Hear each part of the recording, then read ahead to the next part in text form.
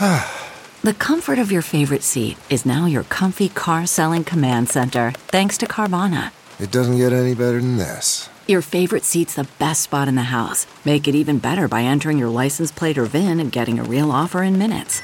There really is no place like home. And speaking of home, Carvana will pick up your car from yours after you finalize your offer. Visit Carvana.com or download the app and sell your car from your comfy place. Hey y'all, I'm Jacqueline Coley. Have you been, just waiting till it's time to dress for dinner? Well, you can get ready now. This is Downton Abbey, the official podcast.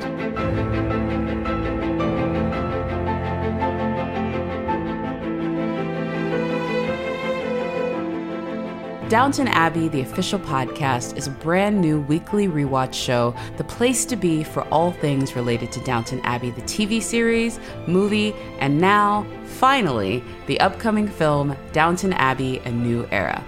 I'm Jacqueline Coley, editor at Rotten Tomatoes, and I'm going deep with your favorite Downton Abbey stars about their characters and how they came to be, going all the way back to the iconic moments of season 1. Later in the series, my co-host, Anita Rani, will chat with more creators, stars, and members of the Downton Abbey crew about the new movie. Today on the show, I'm talking to actor Laura Carmichael. She plays the unable-to-catch-a-break middle sister, Lady Edith. When we first meet Lady Edith, it seems like she's always going to play second fiddle, or maybe even third fiddle, to both of her sisters. Her older sister Mary is always getting the better of her, and everyone just adores her younger sister Sybil. But if you're a fan, you already know that the story of Lady Edith has oh so many twists and turns. When I talked to Laura Carmichael, she said that before Lady Edith, she had been juggling a lot of roles, just not in front of the camera. It's a funny one for me because it was my first TV job. So, and not even I'd been close to other jobs or anything. It felt like a kind of bolt from the blue. I had left drama school and moved to London and had that sort of quite typical experience for an actor of, I was without an agent for a bit. I was working bars. I was nannying. I was, at the time when I got the audition for Downton, I was a receptionist in a doctor's surgery. So I had then just landed this job, which was going to be doing 12th Night on tour. And I was so excited to be playing this amazing part and getting to do some theatre, which for me just felt so exciting. But, and then my agent of the time called to say, oh, you've got this TV audition. And I thought, oh my God, I'm going to have to turn down this amazing theatre gig for 3 lines in a show, that was, I really had no idea that I was going to be seen for one of the parts of the, family. It was so huge. And so I'm not sure I am the most reliable witness, therefore, of how the script compared to other series, because I was so overwhelmed to read it. But, I genuinely was so excited and thought this is the most exciting script I've ever read. Well, I could even ever dream of reading, so I was pretty excited by how good it was. And then Edith, I immediately felt for her. I could see her in this, run of 3 girls, and I felt her heartache for Patrick and how that she was living in the shadow of the kind of brilliant and beautiful Mary. And so even though she was kind of awful and behaved so badly, I felt like Julian gave me all of these hints of who she was and how to play her. And so I sort of was in love with her to begin with, even though she was a little catty. Just a tiny bit. But no, it's interesting that you saw her that way, because I heard Julian, said in interviews and has talked about it, this was a difficult role to sort of find the right person for. Did you ever talk with him afterwards about what it is that you sort of brought into those early sort of, footage and auditions where he knew that you'd be the right person? Like, did you ever talk with him about that later? Well, I think it was Brian Percival who was the original director and who cast everyone in that first run. He I think saw something. I'm not sure that Julian was keen. I'm not sure that Liz was keen on me, Liz Troopridge. But I think Brian was pushing for me a bit. I think because he thought I could be funny. I think in those early auditions, there was something comedic that I actually think. I think we kind of lost really in some ways as it went on and as the show took the direction it did. It sort of organically moved into something else, which was a bit more tragic for Edith, But there was the scene where she's with Matthew and going around churches and showing him the different things, sort of going, oh, well, if Mary's not interested, I'll have a go. Yeah. And she's, he's so far away from seeing Edith as potential romance. That was one of the scenes I did in the auditions, and I think we were interested in playing the comedy of that. And I think, it was one of those things that I think evolved into something that Julian, he wanted to play more of the tragedy, I think, of Edith and the drama between her and Mary. There was a scene early on where the three sisters were together and Sybil says, oh, this corset's quite tight. And, the sort of implication from the girls is that Sybil's put on weight, and it's this horrible, mean, sisterly joke. And originally the line was Mary's. It didn't shrink in the drawer or something. And the director, Brian, said, actually, I that line should be Edith. We can't have Mary turn on Sybil as well. And so he sort of cut that out, that sort of banter between sisters, and made it solely an Edith moment, which I think worked. It really did, because I remember that moment. And it's a very but it's the honesty of sisters too, because when we spoke to Michelle, she talked about how she is one of three sisters and they have a completely different dynamic, and they're very close, and they're just so lovey-dovey. But she said, but it is appreciative to show that there are other types of sibling relationships. It's not all in the, sort of like family ties and everybody loves each other. And, Absolutely. Yeah, I'm also one of three sisters, and Jess is one of two. And I think, there's something in that sisterly thing where you kind of can't get a word in edgeways with me and my sisters. And I think to other people might go, oh, that seems a bit harsh, or that's a bit honest, and we just have a shorthand. And I think my eldest sister is the best peacemaker, which is so different from Mary, and I don't know, I think I'm probably louder, so in that way I don't think I'm like Edith's middle child. I'm probably more in that way more extroverty, which is the more of the cliche about middle children, isn't it? But we're so close, and it's really funny, we're really similar to Michelle and her sisters, and we've hung out, the six of us, so oh my Lord, it's like I know them well, so and she knows my sisters really well, so we couldn't really be closer. That's the same thing with these girls, that they can some dig at each other for their own amusement, or or for the amusement of each other, which I think is true of them as well. I have to ask you, looking back on it at the time, just thinking about Edith, she does so many horrible things to Mary in the early seasons, not even saying that Mary doesn't deserve them, but still, when you write the letter to the Turkish embassy that says Mr. Pamuk probably died in your sister's bed, and Edith just didn't care.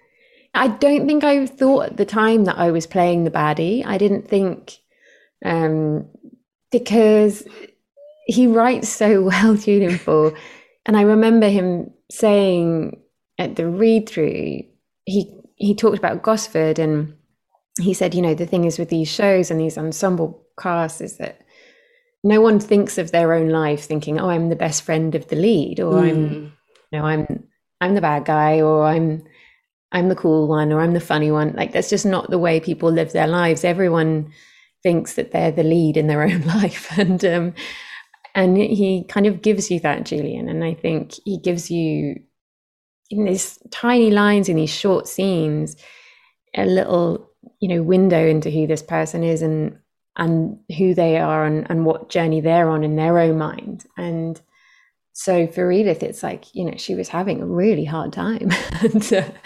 and Mary was horrendous and back to her, and they humiliated each other. And they were so young. I think that's the thing. In those early days, they not only were they young, but they knew very little about life, and all they thought their lives would be marrying well and moving out of this big house into another big house. And that's kind of what they saw for themselves. And in that journey, this sort of adolescent time is really significant. It's really the finding of the husband. That's it. That's your only job interview. That's your only kind of route into this other world. So I think it's a kind of stressful time, and who you're going to marry is really all they had to think about. And in that process, they were elbowing each other out the way instead of, going, God, this is hard, isn't it? Yeah.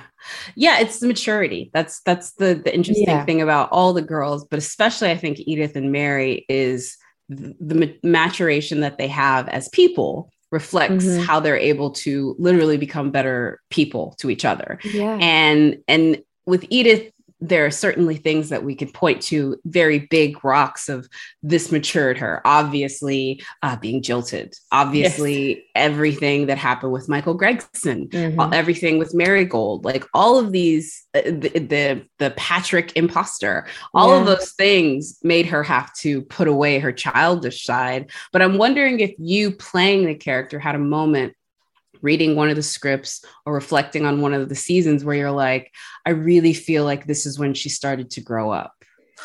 I mean, I think there were a few moments, I guess, like that, big like life changes. I think the war for all three of them was a real moment because they were sort of released into the wild, and got to experience some of life, and she was working on the farm. She had a sort of a moment with the farmer, this huge awakening for her.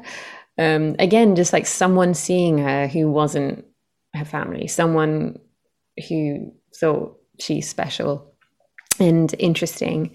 And she had a bit of a snog with a farmer.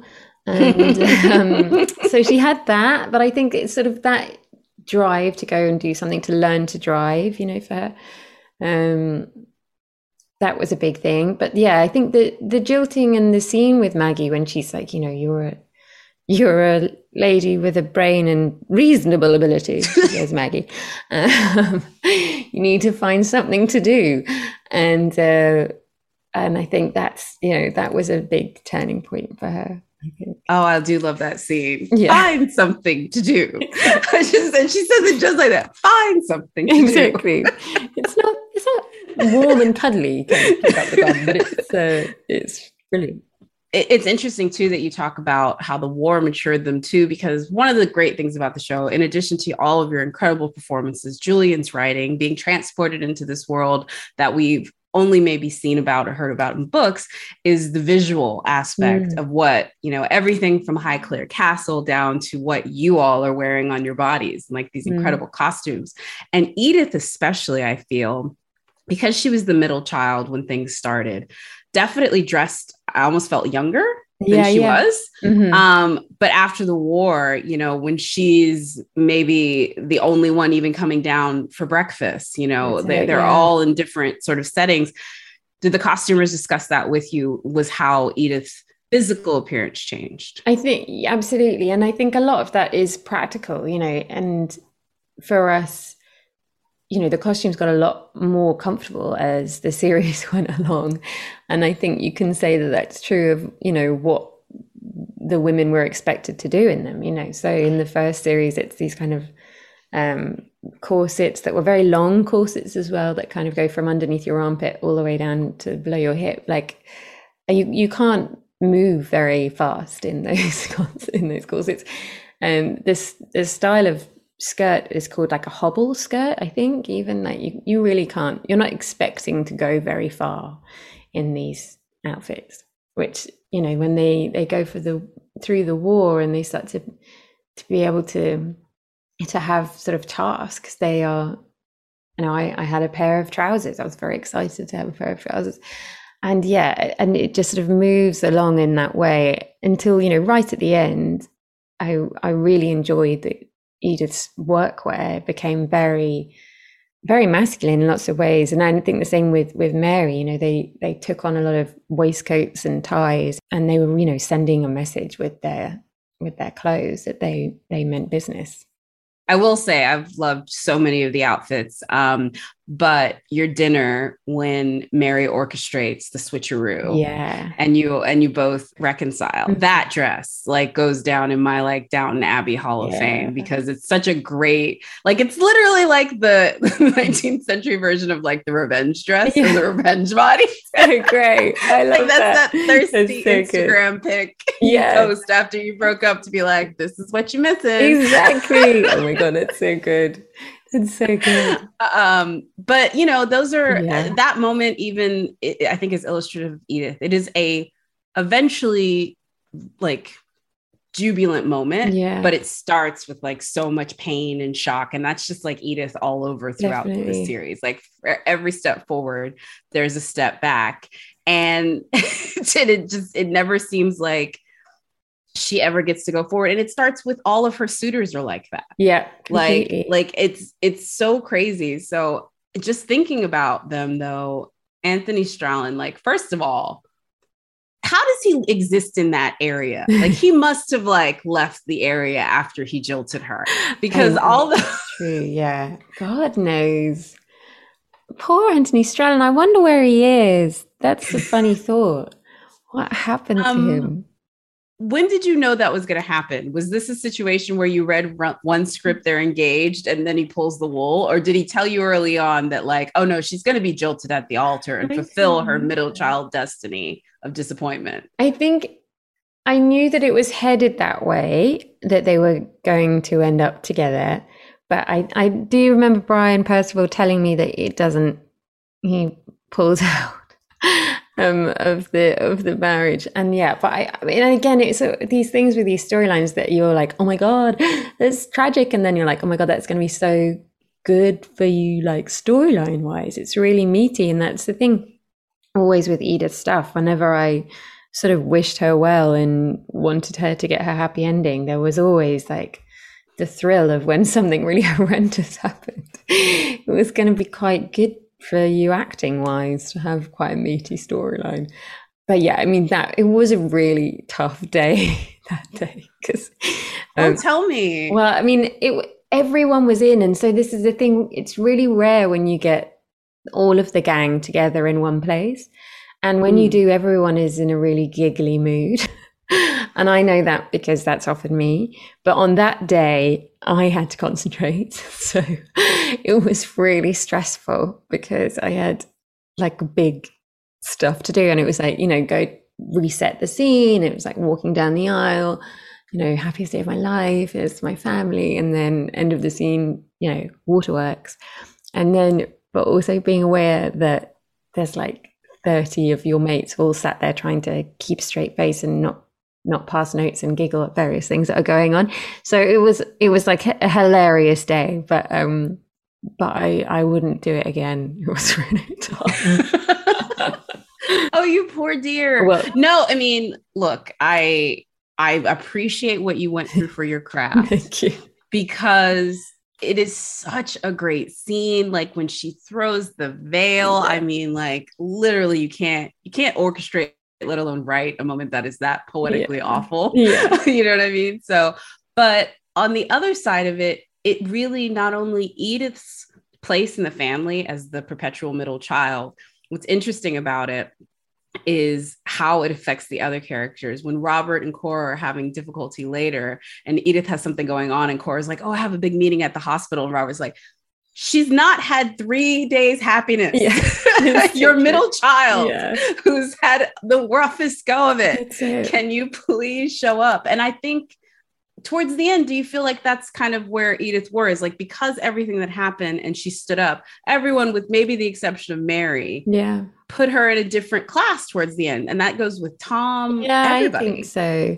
I think she definitely sort of earned respect from everyone. And I actually think by the end with Mary as well, like they definitely went through it and I think worked stuff out, I think, because there's a sort of respect between them, I think, by the end.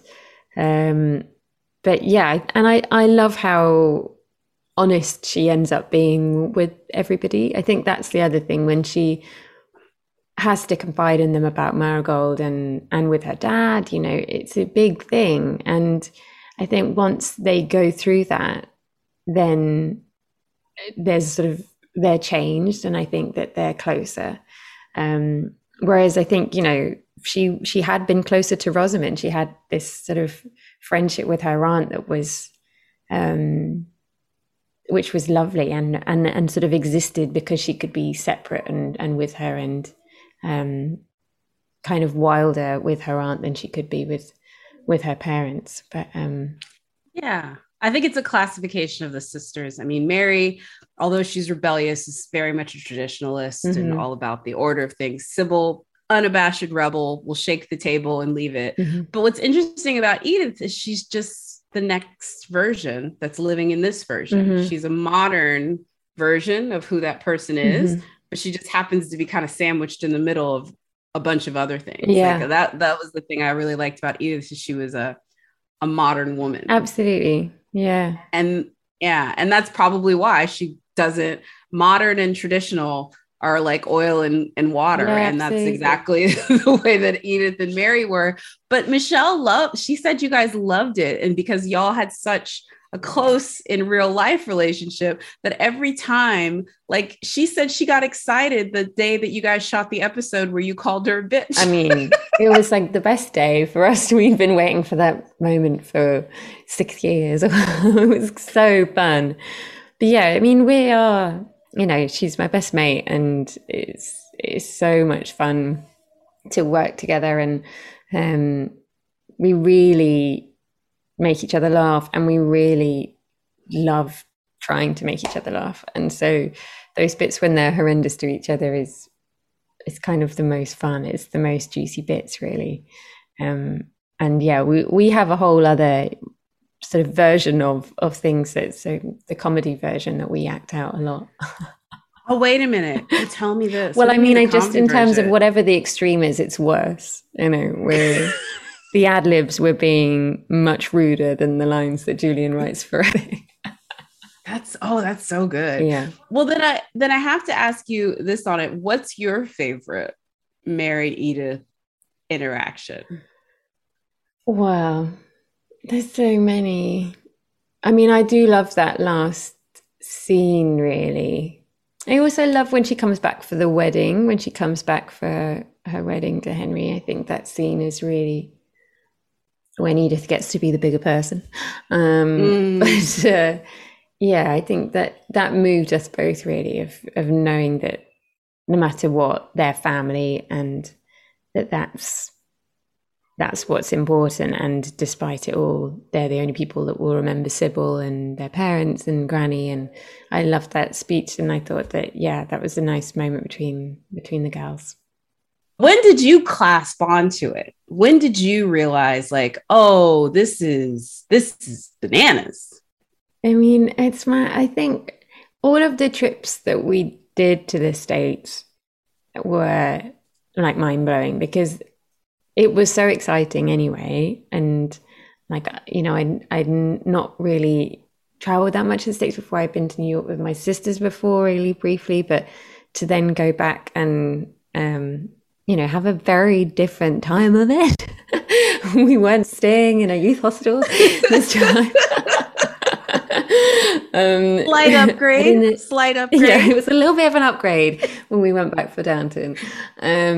So yeah, and I was with Michelle somewhere, and we went to a bar, and I think we were both wearing like leather jackets and jeans and just kind of normal clothes, and we were in like a silly mood. I remember just like spinning on bar stools and like giggling, and this guy who was like a young guy. He didn't really seem like the sort of person that I thought would watch Downton, and he was just like, it's you, isn't it? It's you too.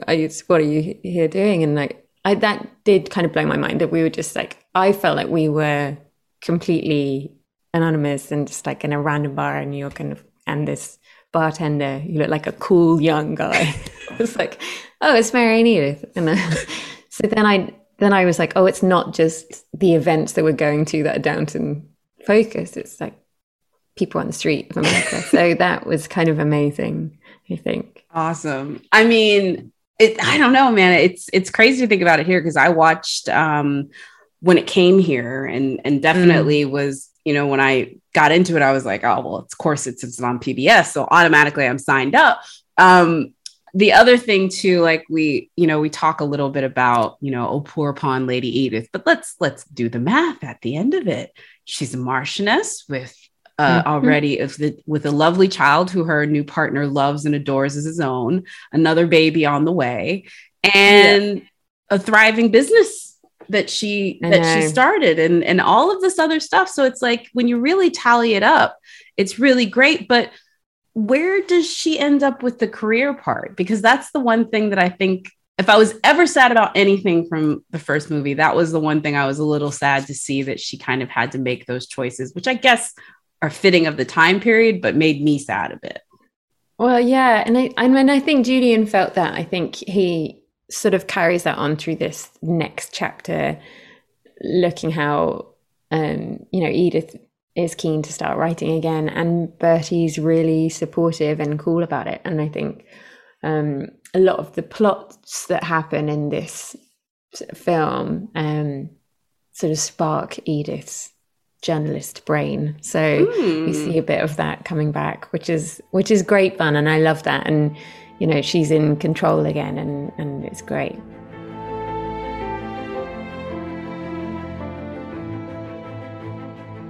Many thanks to Laura Carmichael, finally taking her place amongst the greats, just like Lady Edith. Be sure to join us next time on Downton Abbey, the official podcast, for a conversation with Phyllis Logan, whose character keeps Downton Abbey running, no matter what, as the housekeeper, Mrs. Hughes. And then when it started to actually get the prizes, I thought, wow.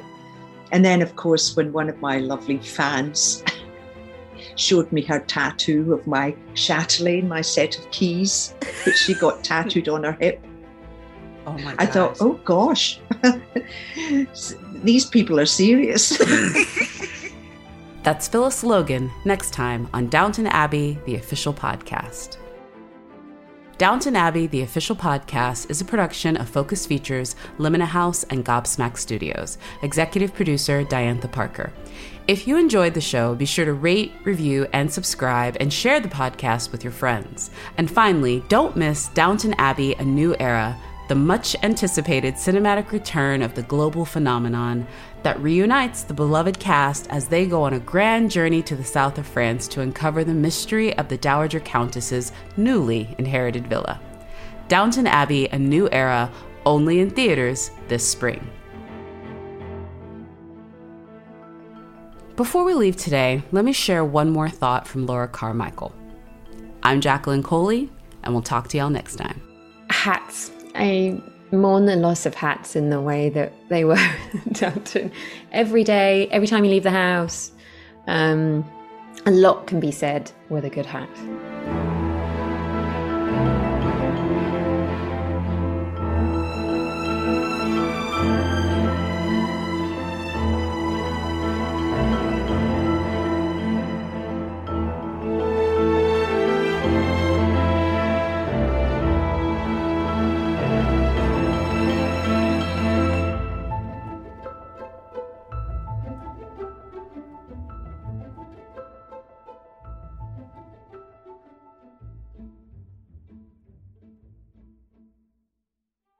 You know how to book flights and hotels. All you're missing is a tool to plan the travel experiences you'll have once you arrive. That's why you need Viator. Book guided tours, excursions, and more in one place. There are over 300,000 travel experiences to choose from, so you can find something for everyone. And Viator offers free cancellation and 24/7 customer support for worry-free travel. Download the Viator app now and use code Viator10 for 10% off your first booking in the app. Find travel experiences for you. Do more with Viator.